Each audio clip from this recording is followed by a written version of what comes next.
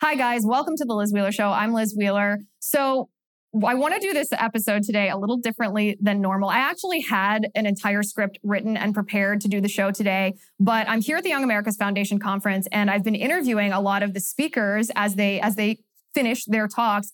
And I sat down today with Dr. James Lindsay, and what we talked about, I asked him about the marriage between critical race theory and queer theory, and how this 1-2 punch is turning a generation of our children into Marxists and revolutionaries, essentially, that are completely tied to the Democratic Party. And yes, it's a heavy conversation. It's a detailed conversation. But as you can tell, I feel very invigorated and excited about this topic, because we not only talked about this tactic, this Marxist tactic, this assault on our children. He answered a question that I know I often have, I know you have often, which is, who exactly is behind this Marxist assault? We talk about the historical Marxists and their theories and how that's being applied in our modern days. But who are the modern Marxists? Who are the people that are controlling the politicians and controlling the institutions? And Dr. Lindsay had an incredible answer to that.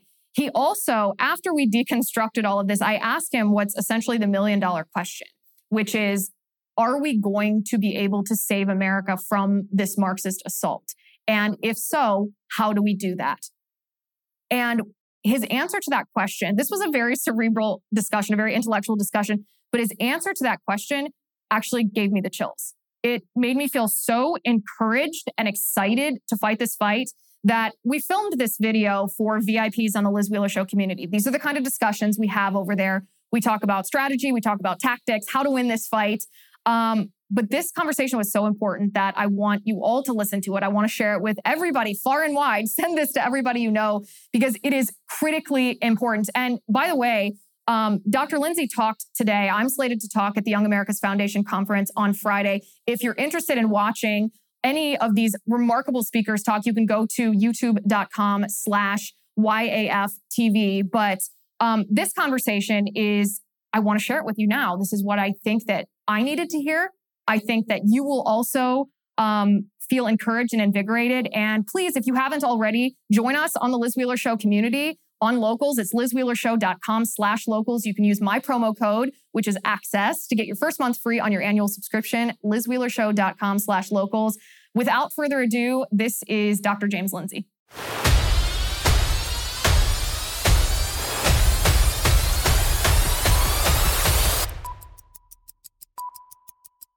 All right, we are here at the Young America's Foundation in Washington, D.C. We're actually in the belly of the beast, sort of the basement of the swamp right now. But it's more fun to talk about some of the heavy topics when you're right in the midst of all of this, when you're right in the midst of all of these, the administrative state, the deep staters, the swamp creatures. And I am honored to be joined by Dr. James Lindsay. Good to see you. Good to see you too. I'm not a swamp creature, as it turns out. You are not, but excepting the two of us and maybe the crew in this room, most of the other people around here, not the students at the conference, but most of the people in Washington, D.C. are. Yeah, it's kind of funny. You walk around the city, you're like, oh, these are D.C. people. Yeah, for sure. Like, no judgment. Not that there's anything wrong with that. Well, I feel a little judgment. What I want to talk to you about today is something you and I talk about frequently offline, and that is not just critical race theory, not just queer theory. Critical race theory, obviously being, as you call it, race Marxism, queer theory being, well, the sexual abuse of children and indoctrination. But how the left has married these two Marxist theories into a strategic assault on our nation's children. Yeah, that's absolutely a core thing that people need to understand, that, in fact, critical race theory is kind of a minor problem. We spend a lot of energy, a lot of time talking about it, decoding it, understanding what they're doing to racialize circumstances, racialize the children while pretending they're the ones deracializing it. That's the typical, projection there. But what critical race theory mostly does is sets up the move into queer theory or queer Marxism, or the mental and sexual abuse of children, as it might better be phrased. And so the idea is actually stolen from a particular historical character of great fame, Mao Zedong, from China. It is the Maoist strategy. A lot of people don't know their Maoist history, and they don't know that what Mao did to create his Revolutionary Guard out of mostly kids and students was that he created 10 different identity categories. 5 of them he made bad, and 5 of them he made good. The bad ones were the black identities for fascism, and the good ones were the red identities for communism. The black identities, if I can remember all 5 of them on the spot, were rich farmer, landlord, counter-revolutionary, bad influence. That's your moms are domestic terrorists now, by the way. And that's our word for it, is domestic terrorists. And then right-winger. Just not to be too ambiguous about who they're against. Right-winger is the other black category. And the 5 red categories were, for the hammer, you have the laborers. For the sickle, you have the peasants. And then you have revolutionaries, revolutionary cadre members, and revolutionary martyrs.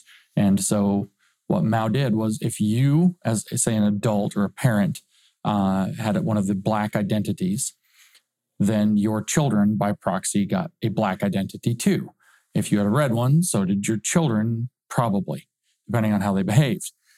If you as a child were labeled a black identity, they treated you worse, they treated you differently, they gave special stuff to the red identity students, and so they created a pressure to move out of the black identities into the red identities. You might maybe denounce your parents. You might rat your parents out.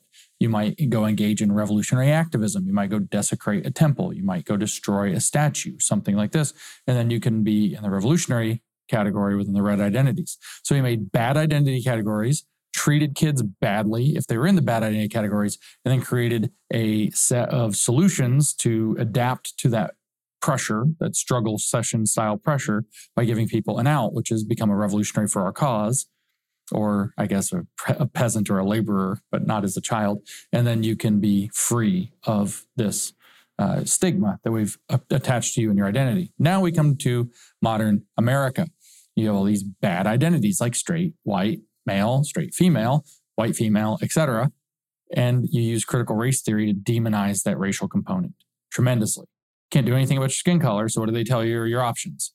If you're a white person, you can become a racial ally, an anti-racist ally.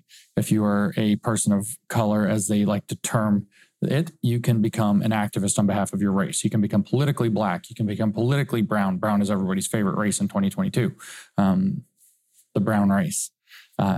We had Ayanna Pressley saying, Swamp Creatures, speaking of Swamp Creatures, saying that we don't want any more black faces who don't want to be black voices. We don't want any more brown faces that don't want to be brown voices, whatever a brown voice happens to be. But it's a politically active identity. But then they're going to tell you you're never doing it right, especially allyship. White allies are never doing it right. You're recentering yourself. You're putting white privilege forward, blah, blah, blah. But there are other good identities you could adopt. You could become pansexual. You could be demigender. You could be trans. You could be non-binary. And so you adopt one of these queer Marxist identities, political identities, where your sense of self is defined in terms of your politics in opposition to anything within what might be called the normal, whether that's in sex, gender, sexuality, or mental health status, fat status, ability status, etc. You define yourself by being opposed to the normal. And then you have a good identity. So there's a pressure being put on children to fall out of these bad stigmatized identities into these so-called good revolutionary identities. And the process is extra horrific, where we're not dealing with little, Maoists taking to the street or bad naming their parents or whatever else. Instead, what they're doing is voluntarily undergoing chemical sterilization. They're voluntarily signing up for surgeries to cut off their breasts or genitals. They're taking massive amounts of hormones that do incredible, irreparable damage to their bodies at very young ages. They're, according to the state of California now, with Scott Wiener's new bill that just, I think, passed, they have set it up to where that state is now a sanctuary state for LGBTQ, which enables the state of California to steal the parental rights of anybody from any other state.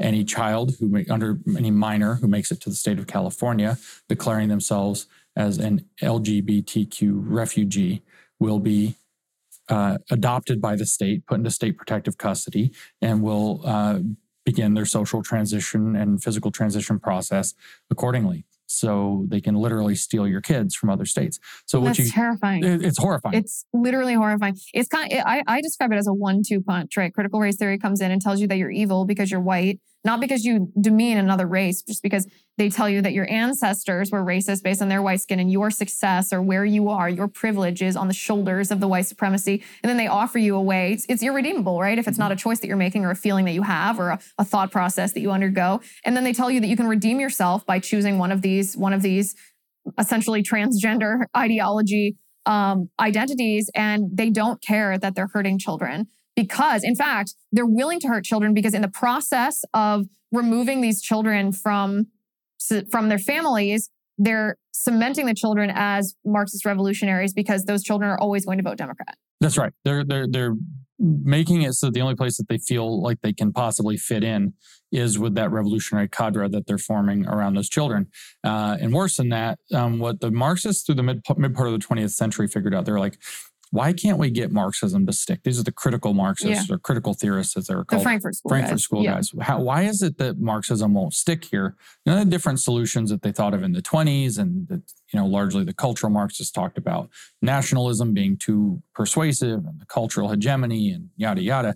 Well, that's what's behind, by the way, if you don't mind the interruption, that's what's behind the no borders thing. Yes, of course. Because you can't have sovereignty, you can't have a nation. Or the Marxists posited that you can't have a nation if you want Marxism to succeed. That's right. And so the Democrats were like, well, okay, well, let's destroy this one. That's right. Plus bringing in intersectional and conflicting identity groups to let the dialectic play out. Yes. Yeah. And so you have to do this kind of thing specifically to try to break down all of those borders. But these critical Marxists were like, what it really is stability.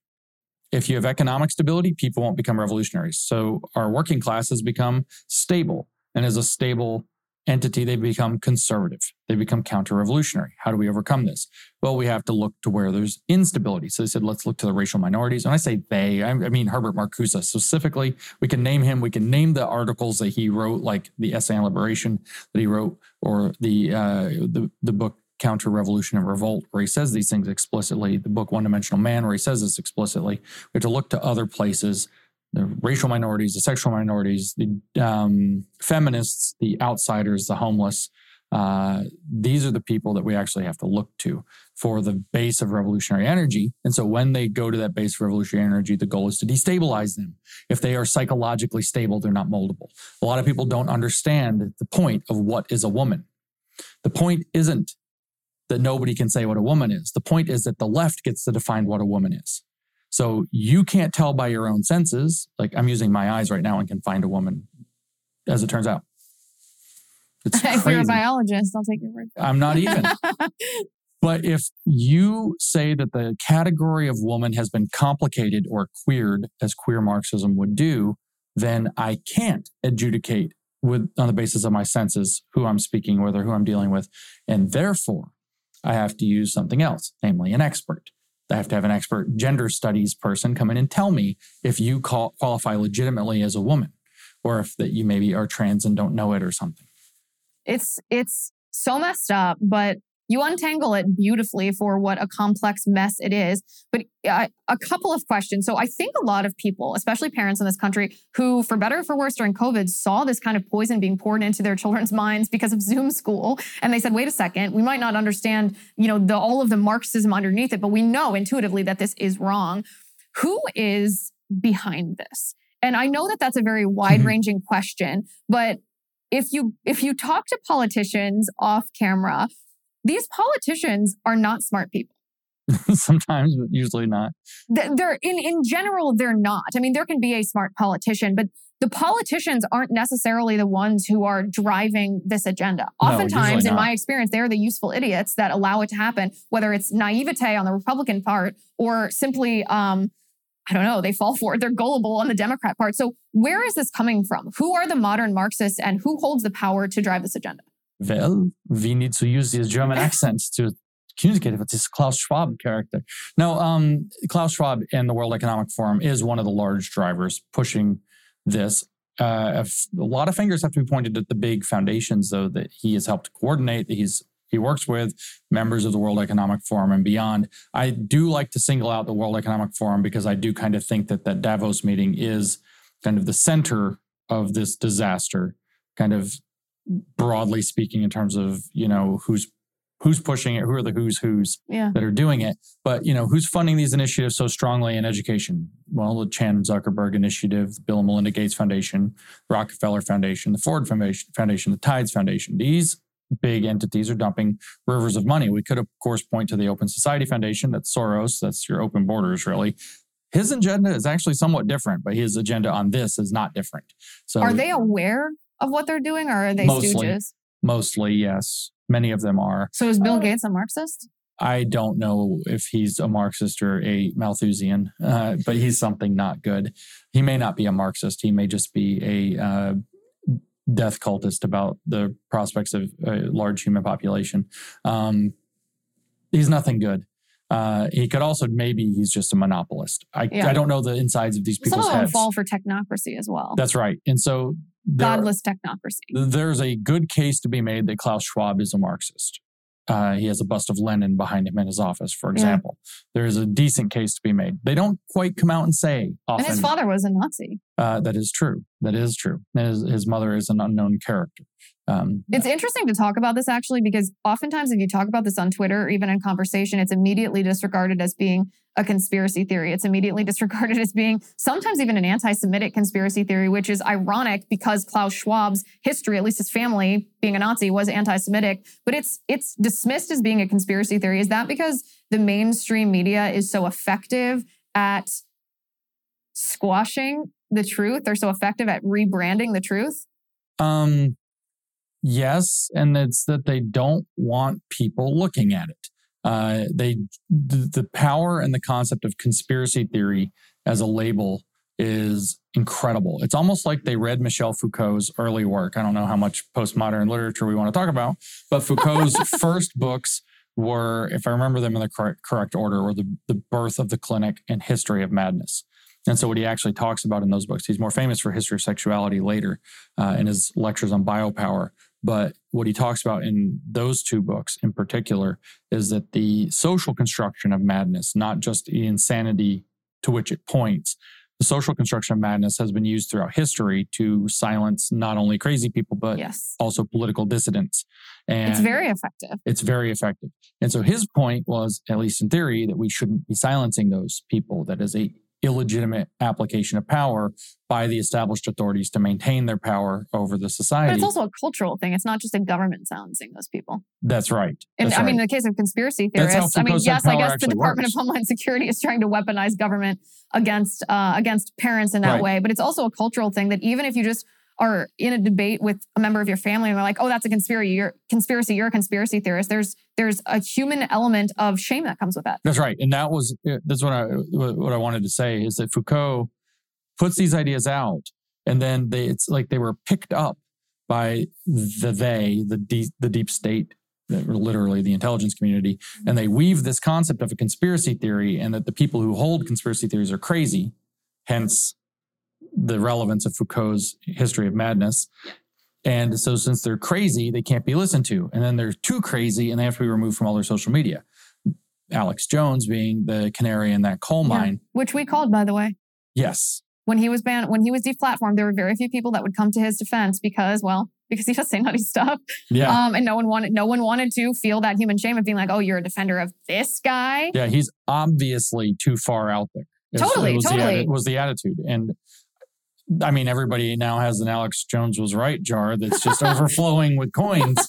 So, maybe he wasn't. I mean, he does say some things that are pretty out there. And there's no doubt that he says some nutty stuff, but does that mean that he should be deplatformed? No, it meant that he was the test case because they knew. I think too that, that's right. And not to get too far off on this, but I think the conspiracy theory label has been repackaged into the word disinformation as well. It has been. That's right. Yeah. And that's the goal. In all these cases, whether it's disinformation, misinformation, conspiracy theory, et cetera, or even the words, things like racist and misogynistic and blah, blah, blah, transphobic, not in every case with some of those words, but largely they are used to tell somebody, not you shut up, but you other person, don't listen to that. Yes. Do not listen. Do not look into it.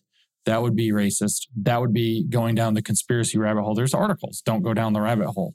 Do go down some rabbit holes and make your own decisions. That's actually the nature of the moment that we live in, which is actually a revolutionary moment in a sense that a lot of people don't think about. It's the same, in fact, as what we thought the Enlightenment was, but now on steroids. We thought that the Enlightenment was setting up the marketplace of ideas, but it wasn't. There were experts, there were professors, there were journalists who told us what the correct opinions and ideas and knowledge were. And now that aristocracy is getting busted up. Yeah. Everybody can do their own research, and they're finding out that in many cases, the experts are frauds, or the experts are fools, or the experts are outright liars or corrupt, bought off. Well, the Maoist tie-in here is really interesting because one of my good friends is a high school history teacher, and she's one of the good ones.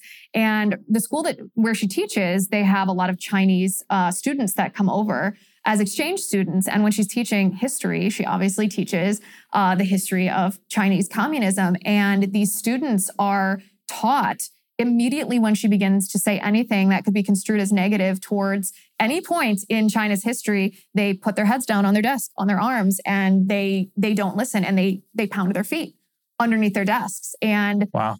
Yeah. And she said I remember the first time it happened, she called me and she was like, it was so striking because I tried to address it with one of them and they were worried that the other students would tell on them. That's how much they're told. It's not that they were even being coerced to say anything negative or to regurgitate it. They weren't even allowed to hear it. Wow. It's almost like they live in Canada. Oh, I got my sea countries mixed up. Well, I mean, we're laughing, but it's, as we'd say on Twitter, funny, not funny. Funny, not funny. That is, you're right. This is the Maoist tactic. That's what they did with children. It's dangerous to hear anything that's politically dissident because you might accidentally repeat it. There were people in the Maoist prisons who were accused of espionage just from merely talking to Westerners. Yeah. Saying that things that they said might have made it out of China to other Westerners and thus made China look bad. So they were hauled into prison as spies and thought reformed as a result. This is the attitude that these children understand. And we laugh about Canada because we see the same thing happening in Canada now. We see the same things happening throughout Western nations, some even in the United States, fortunately somewhat less, but it should be zero. It's almost like looking in a mirror. We're this close to being where Canada is. We are very close. We are very, very close to being in the same position as Canada or New Zealand or Australia, or now, especially after this recent change, the United Kingdom. And it's that people think it can't happen here. And it's not like it can, it's that it is. It is happening here. Well, the other thing that you talk about often that I think isn't talked about as much as the school-related issues, it isn't talked as much, or as it's not talked about as much as critical race theory and queer theory, is DEI.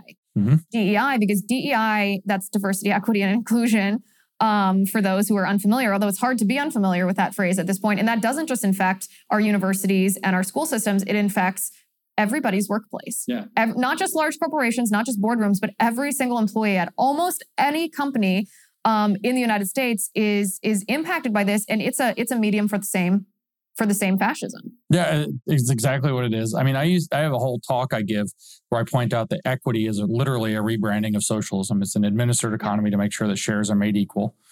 That's socialism. So equity is just a rebranding of socialism, and diversity and inclusion are the excuses to install political officers or commissars. That's your diversity hires. And then inclusion is to censor and purge anything that disagrees with it, because it makes a non-inclusive environment if you have the wrong people or wrong ideas in a space. So I have this whole talk about how diversity, equity, inclusion is in fact that. Yeah. It is in fact the establishment of an office of commissars. And so, okay, fine. But there's even another level with the same Maoism thing that's going on. I recently read a book for the first time I've been meaning to get to forever. It's been on my list forever, which is called Thought Reform and the Psychology of Totalism, a Study of Brainwashing in China by Robert J. Lifton. I was reading this on a plane, as I'm often on planes. It's like a 550-page book. It is a 550-page book. And so I was only a few chapters in. I just opened it on a flight home. I was looking out the window after these chapters. Not all the chapters. Some of them are very psychological or very explanatory. And some of them are very it's almost like reading those stories about the Jews in the Nazi concentration camps and how horrific it was. And it's like you have to put it down and just take it in a minute. I was looking out the window of the plane. It was dark. It was the lights of the cities or whatever were flying by. You see it all scattered on the ground. And I was like, this can't happen here. This can't happen here. And I was like, oh my God, wait.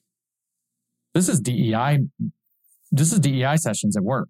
Yeah. This is the DEI sessions are that.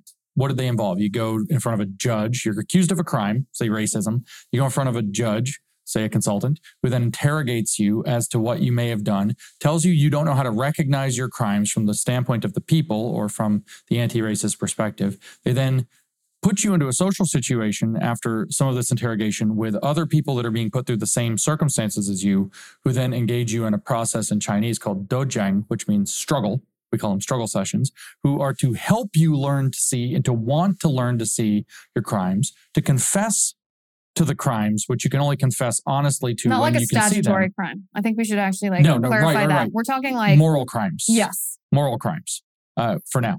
And so they were statutory crimes in China, but espionage and so on. Yes. And so they would accuse you of a crime in these prisons and then interrogate you and then put you through a struggle session and then force you to study the relevant Marxist literature so that you come to see it from the people's perspective, at which point you would recognize why what you did was a crime or why it was against the regime or why it was something, a failing.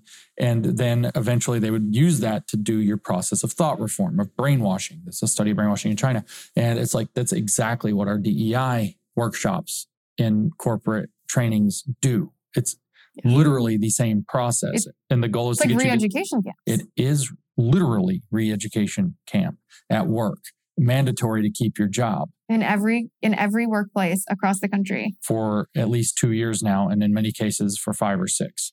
So here's my question, now that we've brought everyone down, now that you have to, right? Because if you don't acknowledge, if you don't understand who you're fighting against, you're not going to fight well. This is something that I actually often say that a lot of times, even those in the conservative movement who I consider to be either useful idiots or completely useless at best, that it's not necessarily that they come at it with bad intentions. Right. It's that they don't acknowledge what we're fighting. Right. So, Mitt Romney wrote a piece in The Atlantic a couple of weeks ago in which he called Joe Biden a genuinely good man. And I thought, well, right. That was my reaction as well. I thought, well, of all the naive statements, that completely explains how Mitt Romney tries to negotiate with the left. Because if you're negotiating with someone that you just think is unwise or their policies are impractical, then you negotiate in a very different way than if you understand that you are against an adversary that not only wants to take you down, demonize you, vilify your family, re-educate you, and control you every aspect of your life from start to finish. Your negotiation tactics should be